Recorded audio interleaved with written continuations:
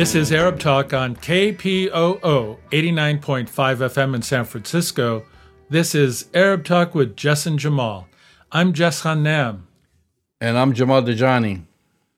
Well, Jamal, we have a really interesting show today. You're going to be speaking with the founder of the Palestine Museum in the United States, Mr. Faisal Salah, who is the founder of this museum.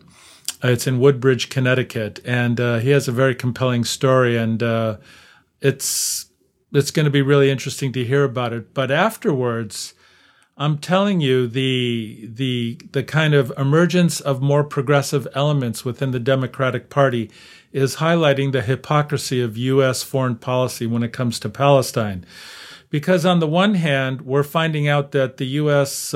State Department is going to sanction the Egyptians for, quote, human rights abuses and withhold some of the hundreds of millions of dollars they send to the Egyptians. Yet, they continue to fund the apartheid state of Israel on a regular basis, who are committing atrocities, human rights violations, and acts of terror and torture against Palestinian political prisoners. So you have the Squad, AOC, Rashida Tlaib, and others who want to stop shipments of these massive human-destroying bombs to the Israeli military, and they're getting pushback. So we're going to be talking about the political kind of divide that's happening now, not between Democrats and Republicans, Jamal, but within the Democratic Party, between the progressive forces and the forces who are still committed to supporting an apartheid practice. That's right, Jess. And as you know, U.S. foreign aid has conditions. It's conditional. It always does, yeah. You're not supposed to give foreign aid to countries that violate human rights. That's one of the conditions. You're not supposed to use military aid to bomb children and civilians. That's another condition.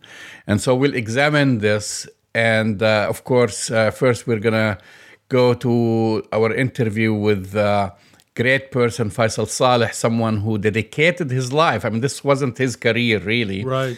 And basically established a very important and a very unique museum, the Palestine Museum in Woodbridge, Connecticut. Let's watch the interview. The Palestine Museum in Woodbridge, Connecticut was founded in 2018 as a labor of love by Faisal Saleh. Faisal's family of 11 children were made refugees from their ancestral home and extensive fruit orchards in Salama on the outskirts of Jaffa during the 1948 Nakba. Saleh's family fled to El Bire in the West Bank, and this is where Faisal grew up until coming to the United States on an academic scholarship and later received his bachelor's from Oberlin, followed by an MBA from the University of Connecticut. Joining us on Arab Talk is the visionary and founder, Faisal Saleh. Welcome, Faisal.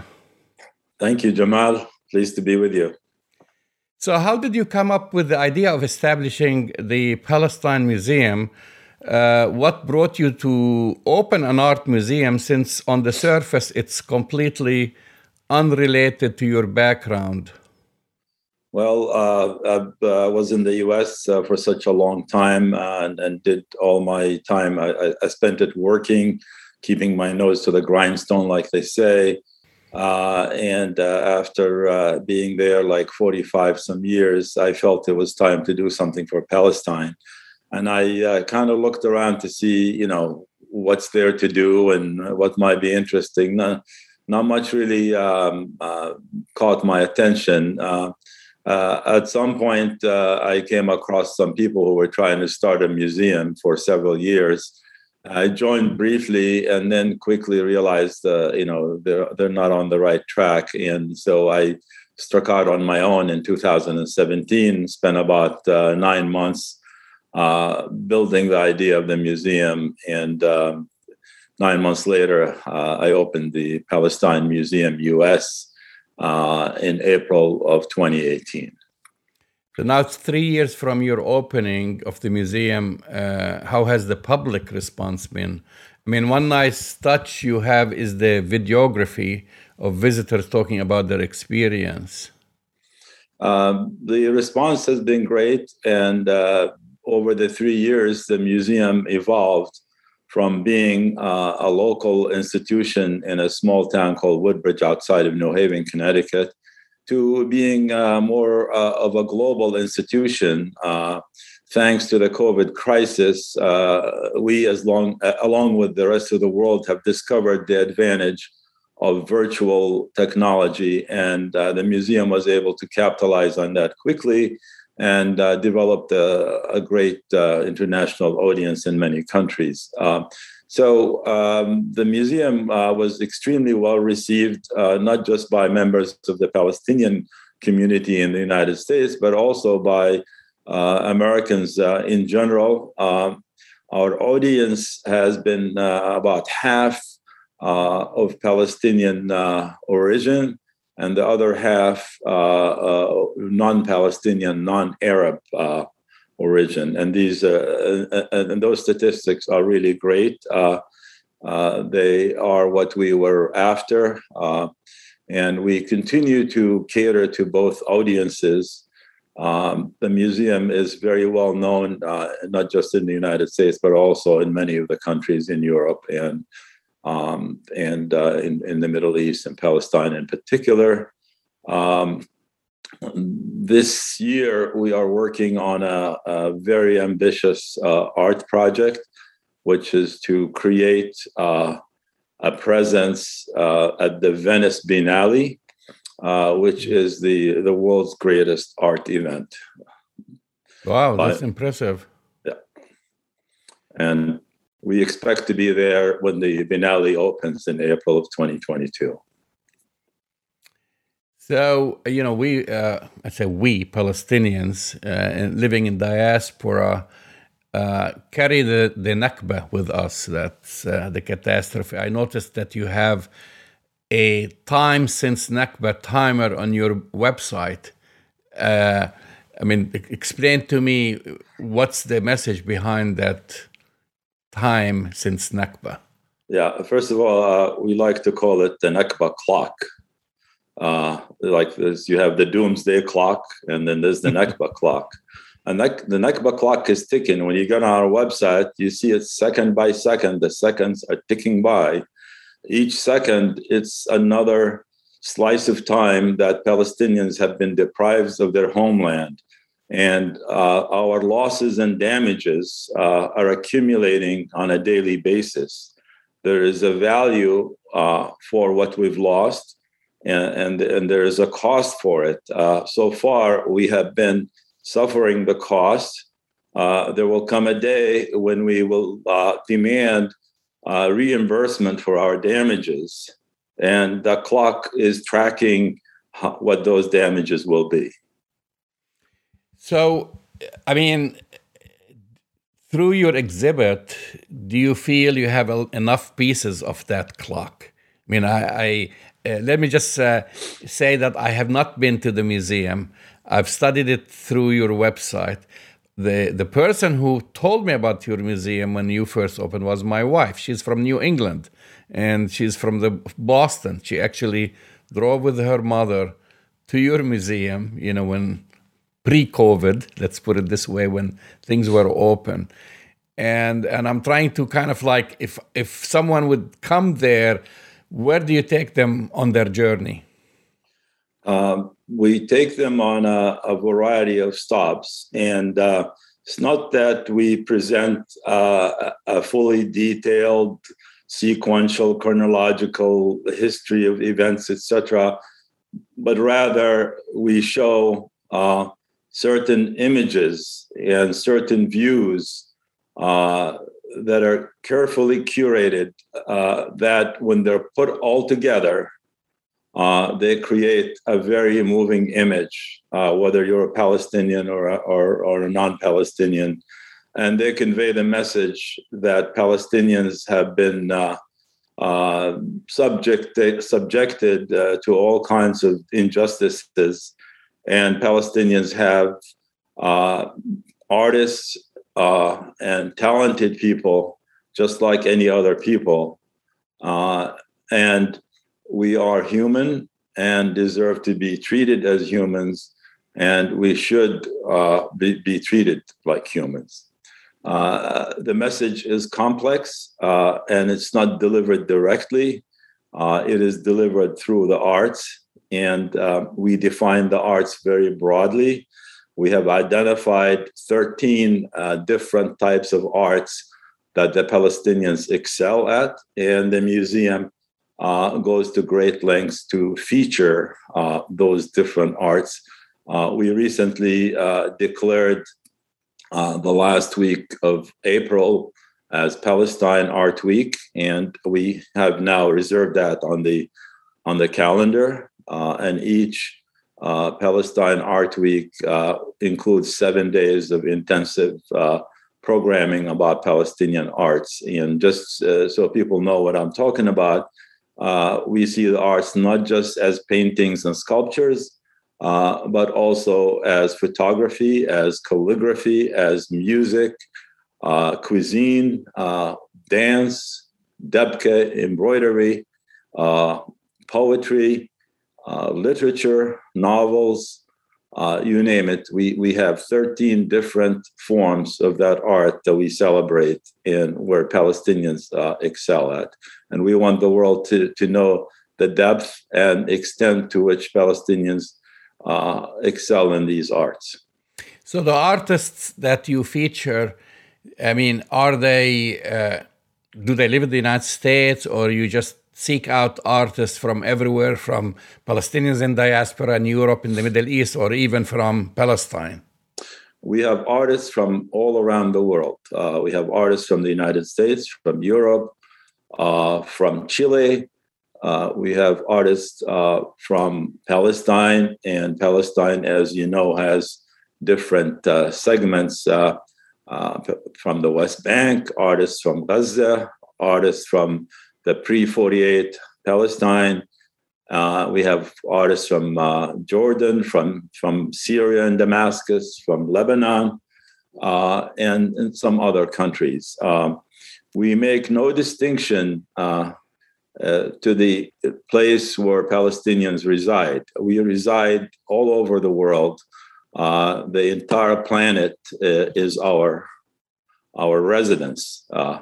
As you know, we scattered everywhere in the diaspora.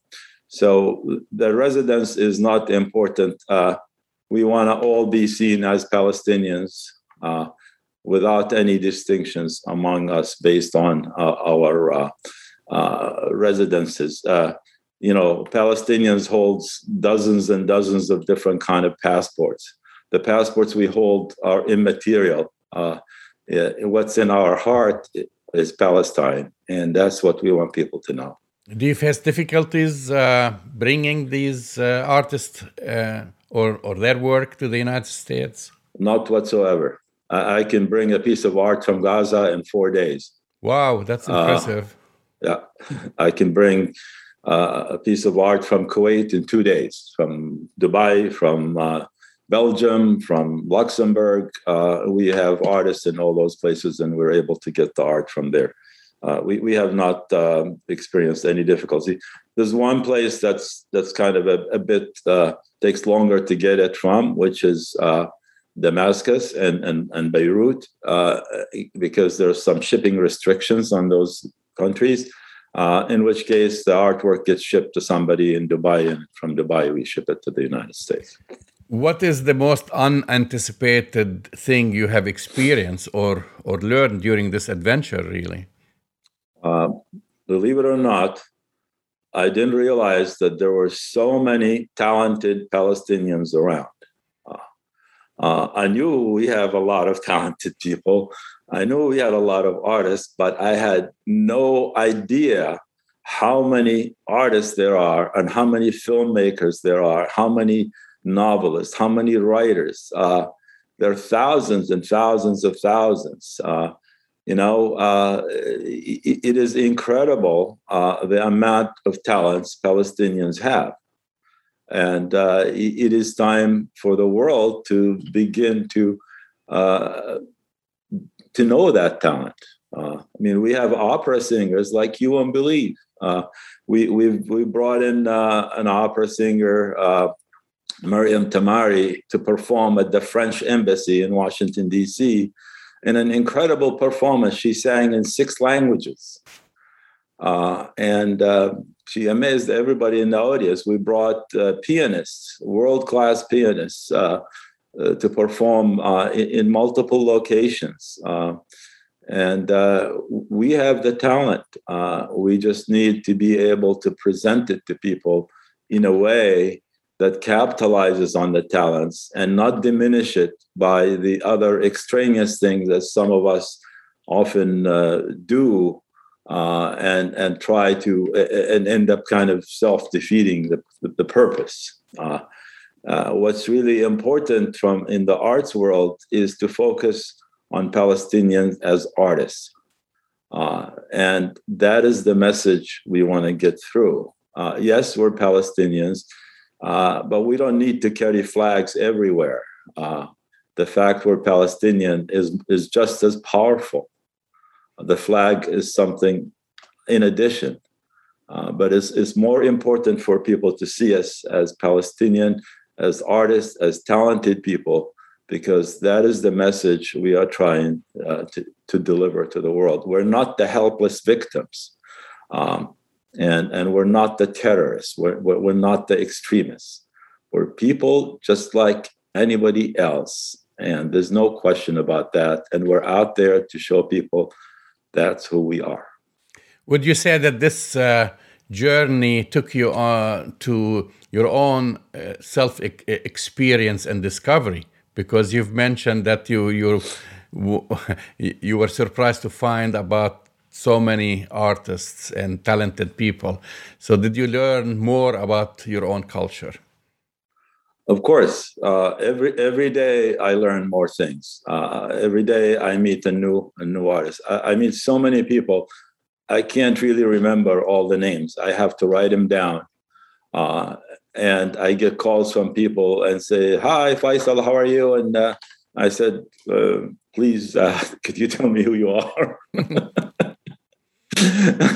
And of course, when you get my age, memory becomes a little bit of a factor in remembering things. However, I enjoy spending hours on the phone with Palestinians in different parts of the world, talking about Palestine and reminiscing about such and such street in Ramallah and which such a building and where we used to walk around and what stores were nearby, and kind of going through a map of Ramallah in my head and El Bire, and remembering all the shopkeepers, all the stores, all the times we've had there, the teachers I had, the students who were my classmates, and it just brought all that stuff back. And of course, it reminded me of my family and my parents, and I realized things now in hindsight that I didn't know when I was living there. I didn't realize the depth of anguish that my parents had and the frustration over losing their land and not being able to make a good living, and all the challenges of raising 11 children. Just to give you an example, in 1967 we were run over by the Israeli army during the 67 war, and after that we were able to travel back to Palestine, where we're from. And of course, I wasn't there. I was born afterwards. But so I went with my parents in a taxi to visit our village. We got out of the taxi, and for 2 minutes, my parents looked around where our house used to be. And then they ran back in the taxi and says, "Let's get out of here. We can't take it." They could not stand being there. It's just that level of anguish is unimaginable, and the level of pain that our parents suffered without talking about it. They've talked about the good times they had there, but they never talked about the pain that they suffered. Actually, this is a, a very common theme. I went with my father, actually, to look at the home in Jerusalem, the house he grew up, and it was a very emotional experience, even though the house still exists and, of course, occupied now. But then I know people who in the States have resisted going back. People who came here after the Nakba, and they haven't been to Palestine because they said they want to keep their old memories. Mm-hmm. I mean, do you feel there is an escape when people come to your museum kind of looking at paintings and old photographs and things like this? That does that take them back? Are they, in a way, find the museum as a sanctuary for their good memories? Yes, and more so than that. When they walk into the museum, they tell us, you have great things in the museum and on the walls, but you could have had just, shreds of burlap on the walls, and we would have loved it. He says, this is the only place that's ours. For years and years and years, we went to other people's museums. We didn't have any, and so they feel that they're back to something that belongs to them. It's part of the identity that they've been longing for, belonging and having things that belong to us. And this is one of the new things. And a lot of people come and say, oh, this is like being in Palestine, when they see all these photographs from 1920 and 1930 and 1944, and see, our ancestors who were living there, who were resisting the British, and they see, Palestinians injured in demonstrations against the British and lying on the ground. They say, it's like being in Palestine today. Oh. Have you been to the Waldorf Hotel in Bethlehem? That's the museum that was put together by Bansky. Do you see any, if you've been there, or have people mentioned to you that there are similarities between the two? They haven't mentioned similarities. I haven't been there because the last time I was in Palestine was in 1999, and I don't think it was there at the time. And I did visit Palestine. I did visit Bethlehem at that time, and went over in Jerusalem, etc. But I really don't know a whole lot about it other than what I read on social media and what I see. But there's something different about the Palestine Museum US than any other museum. It is not run and designed and operated just like any other museum. We have certain approaches. We want to try to represent the largest number of Palestinian artists we can. We look for excellence, but we have a bigger mission and a bigger goal to accomplish than most museums do. Did you face any difficulties? We know when Palestinians put something together to discuss Al-Nakba, even a lecture at the university campus, they face resistance. Did you face any resistance? I have not encountered any resistance. We've never had any of our programs censored. We put on daring programs. We screened the film Jenin, Jenin, for instance, which is banned in Israel. We screen a lot of films about the Nakba. We've screened films that were made by the PLO in Lebanon in the late 70s, early 80s, and we've never had any trouble. Nobody's ever challenged what we're doing or tried to stop us. We have an exhibit of Gaza children's drawings from the Operation Cast Lead in 2008, 2009, that for 8 years people tried to exhibit it in the US and nobody could because Israel would shut it down every time through their supporters. The last attempt was at Oakland Children's Museum. Right. where the exhibit was canceled a week before it opened. Now we ended up with all those drawings. They're like hot potatoes, and they've been on exhibit in the museum since the day we opened. And we have not had any. We are a museum. We display art, and we don't get challenged. We are telling the Palestinian story through the arts. And I have not had any difficulty doing that whatsoever. Well, this is great because, I mean, I've witnessed these challenges by the Israel lobby and their supporters in the U.S. and also by revisionist historians, that especially when it comes to discussing something about al-Nakba, really. Yeah, I think it may have something to do with how we present our material. Like, for instance, we have a mosaic of Razan an-Najjar and as a memorial for her. We have a huge 15-foot wide memorial for Rachel Corrie. Nobody ever said anything about any of those things. And I'm happy to address any challenge of the Rachel Corrie memorial. So this is a young lady, an American girl, went to support Palestinians in Gaza, and the Israeli bulldozers killed her. We have a memorial for her. Anybody has a question about that? Come talk to me.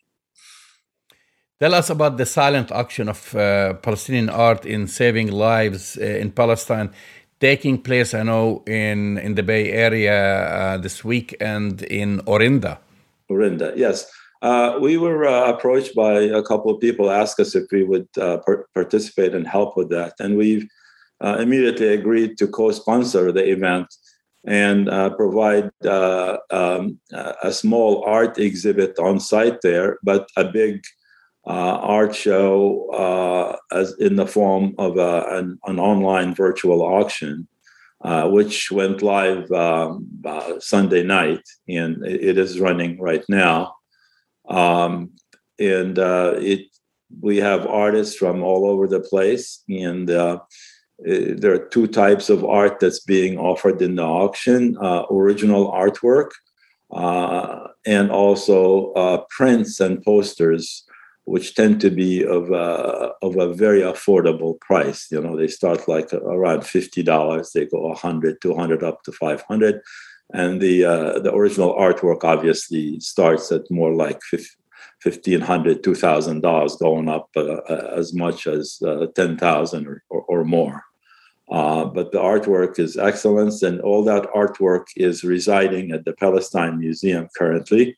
And we have twice as much artwork as we have space for, and we do have about 8,000 square feet of exhibit space at the museum. It's not a small place. So we hope people would be interested in participating in the auction and supporting the cause for which the auction is dedicated. I was wondering if, I guess people can go to the museum's website and we will have information there. But they can. And the website is? PalestineMuseum.us. We'll do that. We'll put a link on our website. But people also should learn about the auction, and we definitely people should learn more about your museum. Yeah. Going to your website, PalestineMuseum.us. Well, I wish you the best luck. I think it's a great thing, and I want to thank you, Faisal Saleh, for coming on Arab Talk. Thank you so much. Great pleasure. Hope to see you again. Goodbye. Well, that's the voice and the face of Faisal Saleh, who is the founder and, kind of the person who's breathed life, blood, and money into the founding of the Palestine Museum in the United States in Woodbridge, Connecticut. It's a compelling story, Jamal, and, it brings to light the kind of awesome history of artists, of poets, of the artistry of Palestinians, not only in Palestine, but in the diaspora. And now we have a home here in the United States for some of that history. Hopefully it won't get bombed in ways that other of our precious historical artifacts and memories have had to go through in the last 73 years. But this is a great story. You know, the interesting thing that if you go to the website, which is the palestinemuseum.us, which I urge everyone to go there, first thing that you'll notice is a Nakba clock. Right.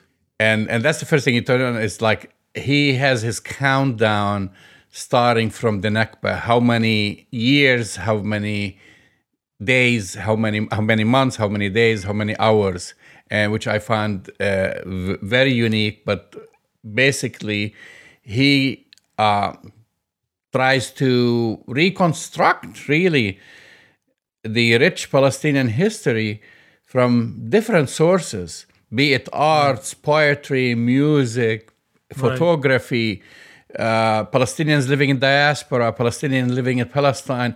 He gets things from all over, from Gaza, even though you know how difficult it is to get things out of Gaza. He gets them right here in the United States. He's a very busy man, and it's a but very. This is a lifelong passion, Jamal. This is not his job, but this is his lifelong passion. He's someone who came to the United States like everyone else, got his. Finished his university studies, got his master's degree, built a career, became very successful. And you know what? He's giving back. He's giving back. This is his whole idea, you know, and it's brilliant. And we have to give him a lot of credit. And by the way, you know, if you go to that website, palestinemuseum.us, there are ways to support the museum, which we encourage our listeners to do. And also they have a special event, which we talk about it, which is happening in the Bay Area, at Orinda, to be specific. And this will be posted, details about this event will be posted on our website. And also we talked about it. So I highly recommend supporting the museum, its endeavors, its work. Go online, and hopefully if you're in New England or in New York or wherever, it's not too difficult to go to Woodbridge, where you and I are kind of far, 3,000 miles away. But if you're on the East Coast, it's very accessible. Well, here's the thing. I've been to Woodbridge. So I know Woodbridge, ironically. It's a very beautiful suburb, you know, outside of, you know, where Yale University is. It's very pretty, very beautiful, and it's a perfect place. Well, you know, now you're on your next trip to the East Coast, Jess, and I'm making it a goal to go there. Me too. Know, Winifred, my wife, she's been there. That's how I learned about it, and she drove from Boston to go to the museum. Wow. Of course, this was pre-COVID. When people could go around, and so hopefully, when travel becomes easier, and then we'll get to see it. But in the meantime, go to the website. There's a lot on that website. I mean, everything is done now virtually. And the history that he's documenting is just awesome. And, I made that comment in the beginning about I hope it doesn't get, bombed or destroyed. It was only half a joke, Jamal, because you and I both know historically one of the things that the Israelis have done is to try to erase our history by bombing libraries, museums, documents. They've done that historically. They've tried to, change the names of Arab cities and given them Hebrew names, or, streets that have Arab names and changing them into Hebrew names. I mean, all this kind of... Well, that's why Faisal preserves this, right? Exactly. That's his mission, really. Right. So we need to give him as much support as possible. We encourage our listeners to go to the website, see the museum, and do what you can to support the Palestine Museum. All right, so you're listening to Arab Talk on KPOO San Francisco. We're moving to our next topic, Jas. I want to ask you a question. Which countries are the biggest recipients of U.S. foreign aid? I mean, it's a very rudimentary question. Let's see. I'm going to take a wild guess and say the apartheid state of Israel and Egypt. Yeah, well, there's maybe Jordan. There is a little change, yeah. So Israel, and we're not talking about we're talking about straight U.S. aid. We're not talking about loan guarantees and all the extras that somehow make it there. And we can only go to the year 2019 because there is always a lag of time of reporting accurate numbers. Like, so for 2021, you have to use the figures from what is planned for 2020. And the United States gives 43 billion plus or take in foreign aids globally. Right. Okay. And so Israel gets about $3.3 billion, Jordan $1.52 billion, Egypt $1.53 billion. Okay, then, so it's the Israelis, the Jordanians, then the Egyptians, but the next one is far behind, isn't it? What I'm saying, and that's the billions stop. So the billions stop here, and then the next one is start getting like $500 million, 482 million, and so forth. But basically, the lion's share out of that budget, 70% of that budget approximately goes to military. It's really spent, like, for example, you see countries like in Africa, just like Zambia and Mozambique, most of the money goes into food, into the environment, into water, whatever. But those countries, they really get a big chunk in military aid. So the U.S. government has specific rules, as you know, about receiving military aid or as receiving aid in general, that you must protect human rights and you must not abuse our military aid in killing civilians. Those are the two major preconditions, Jamal. There's a third precondition, but those are the two main conditions. And maybe the third one that I was going to speak to is that you can't attack, imprison, or oppress political opponents. That should be part of the human rights. That's under the human rights umbrella. Right. So that's something that the United States, in most cases, takes very seriously. Yeah, so there are two things going on at the same time. That's why we're talking about them today. One, facing pressure on human rights, because the Biden administration, I want to remind everyone, Biden, when he came, he made promises and he said human rights are going to be his number one issue. This is basically an important goal for the Biden administration. So now the Biden administration is facing pressure to condition foreign aid to Egypt because of, Abdel Fattah Sisi, the Egyptian, president. There's a widespread criticism over increased restrictions, and this is the newest thing. We're not even going on the press and freedom of expression. We're not talking about all other human rights abuses, like how he came to power and what happened after that, and putting in jail opponents and the death of the former president Morsi in jail. But now, all of a sudden, you have all this noise and all these Congress people and senators criticizing the Biden administration and telling them to impose new conditions on security aid to Egypt. That's very important. And, because, we're talking, like I said, $1.3 billion in military assistance. This would determine that the United States provides Egypt every year. Right. Makes sense? I could never understand why they would give the Egyptian government and military so much money. You and I know that basically it's lining the pockets of the military-industrial complex in Egypt.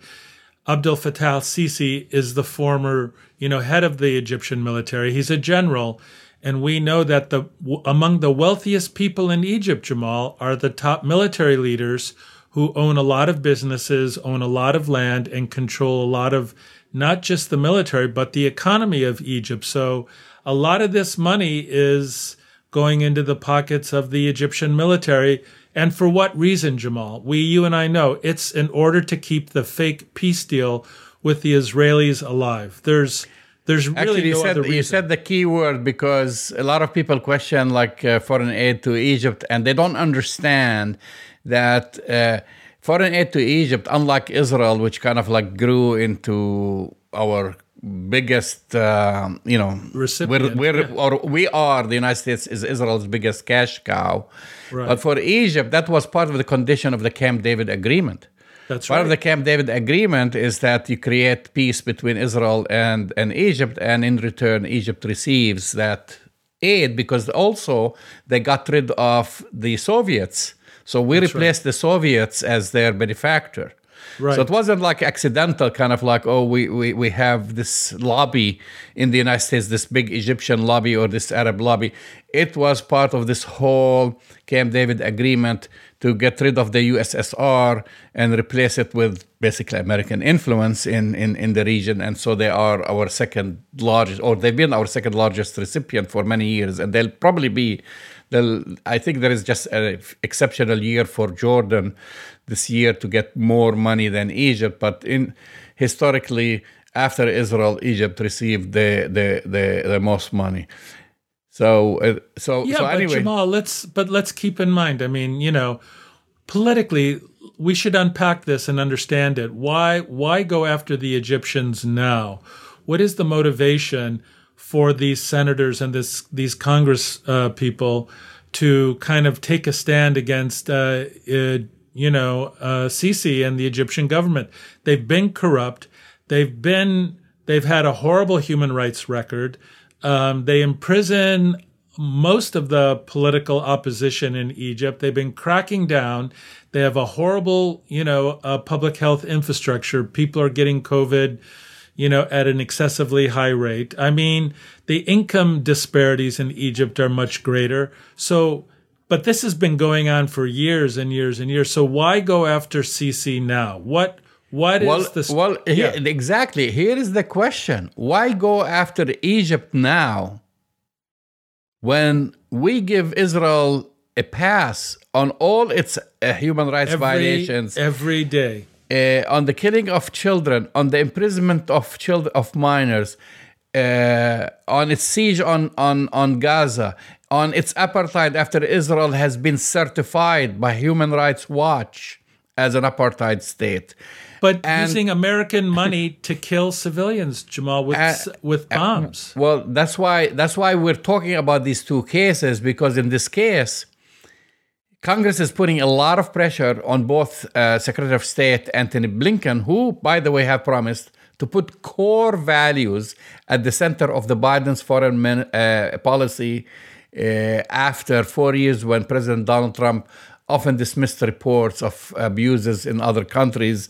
And then they mention here, for whatever reason, Sisi and Vladimir Putin. They don't talk anything about Israel. And then meanwhile, Biden, he also promised in reference to Sisi that there will be, and I'm quoting here, no more blank checks for Trump's favorite dictator. Oh, wow.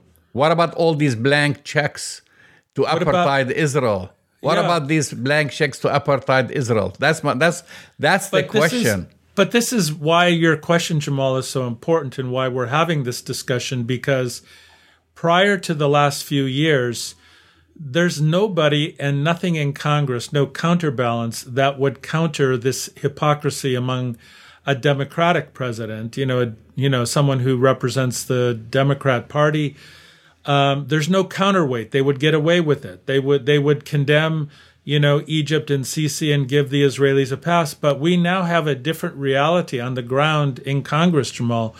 Maybe not in the Senate, but among congressional representatives, we have really large, significant representation from progressive forces represented by the Squad, and then, even people beyond the Squad, and like Cori Bush and some others. So the thing is, Jamal, they're questioning. You have these progressive elements now who are saying in Congress, we should not send this money because Israel is killing children and women and civilians with the money that we're paying them. And this is unacceptable. So I think, as we said at the beginning, this is not Democrat versus Republican. This is Democrat on Democrat analysis and disagreements. And it's going to get very intense, Jamal, when you think about it. So just to make this clear, you're talking now about the second case. We talked about the campaign to stop foreign aid to Egypt, or condition foreign aid to Egypt because of human rights. Now, the second campaign, which is basically you're talking about House progressives, which basically they did that before. They're renewing their effort to block bomb deliveries to Israel. Yes. And to be clear, these are representatives AOC Alexandria Ocasio-Cortez, Rashida Tlaib, and Mark Pocan, who are leading a renewed effort to prohibit the delivery of U.S.-made bombs to Israel. So these three progressive legislators submitted an amendment just to the annual National Defense Authorization Act, which is the NDAA, that would require the Biden administration to hold the export of Boeing-made joint direct attack munitions and small diameter bombs to Israel for a year. The bombs were used, and the reason the bombs were used by the Israeli Air Force to strike targets in Gaza during the May's escalation, killing women, children, and civilians. So this is a more recent, because they've done that last year. But we know, that's the thing. You see, that's why we're talking about these two, because given the overwhelming support and all these Israel surrogates or apex surrogates in Congress, it's unlikely that the amendment, which was, by the way, published this Tuesday on the House Rules Committee's website, it's unlikely it will make it into the final draft of the NDAA. But it's important, Jamal, and that's why we're talking about it, because things are different now. Things have changed. As I said before, it used to be that the Congress, Democrat and Republican, had a blank check that they would just hand over to the Israelis without any pushback from anybody. And for the first time in recent history, at least, I don't want to say forever, because in the late 40s and early 50s and, prior to 1960, there was additional pressure put on the Israelis, pretty minimal.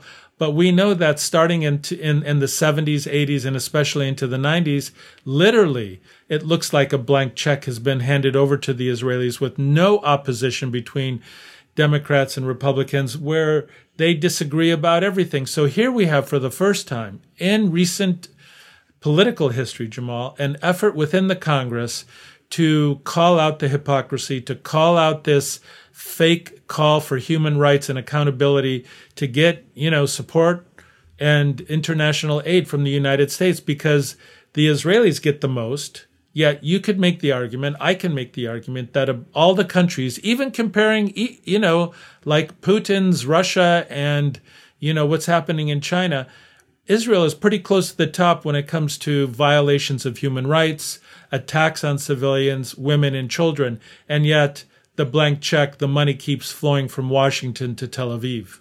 So we're talking about $735 million worth of bombs to Israel. That's unbelievable. These bombs made by Boeing, yeah. And of course, this is it's subject now of unprecedented, basically, congressional scrutiny. It faced it in May during Israel's deadly bombing campaign, and as we said, targeting the Gaza Strip. Representative Ocasio-Cortez and Tlaib and Pocan, they introduced this resolution to block the export of Boeing's bombs to Israel. Senator Bernie Sanders also introduced his own version in the Senate. And then Sanders dropped the effort to force a vote on the bomb sale once it became clear that the State Department had already granted an export license. There's a whole game, an export license to Boeing for the sale. So kind of like the State Department said, well, we don't want to hurt Boeing because they're going to make money. They're getting $735 million, and we've already issued them the export license. So, but the members of Congress expressed anger at the time that the State Department granted the export license before giving Congress a chance to weigh in. Exactly. So Israel, this is the thing. Boeing gets issued the export license. This matter has never been brought up in front of Congress to debate whether we were going to give an export license to Boeing and whether Congress is going to examine Israel's stand on human rights. And so this is the very first time. You see, this, and I tell you one thing, Jess. Yeah. This conversation that we're having, 99.9% of Americans don't know anything about. But they haven't heard anything about it. Yeah, and they should. That this is happening, that this every year we give a carte blanche to weapon manufacturers and, with the U.S. taxpayers' money for Israel to purchase whatever they need to replace the bombs and the ammunitions they use on Palestinians in Gaza and elsewhere. Yeah, Jamal, and that's why I think this segment that we're doing on it is so important. But I have a suspicion that even if that 99.9% of Americans don't realize what's happening, even if we move the dial to 95% and 5% know about it, it's part of the change that's happening in Congress. Because as congressmen and women get younger, they become more progressive.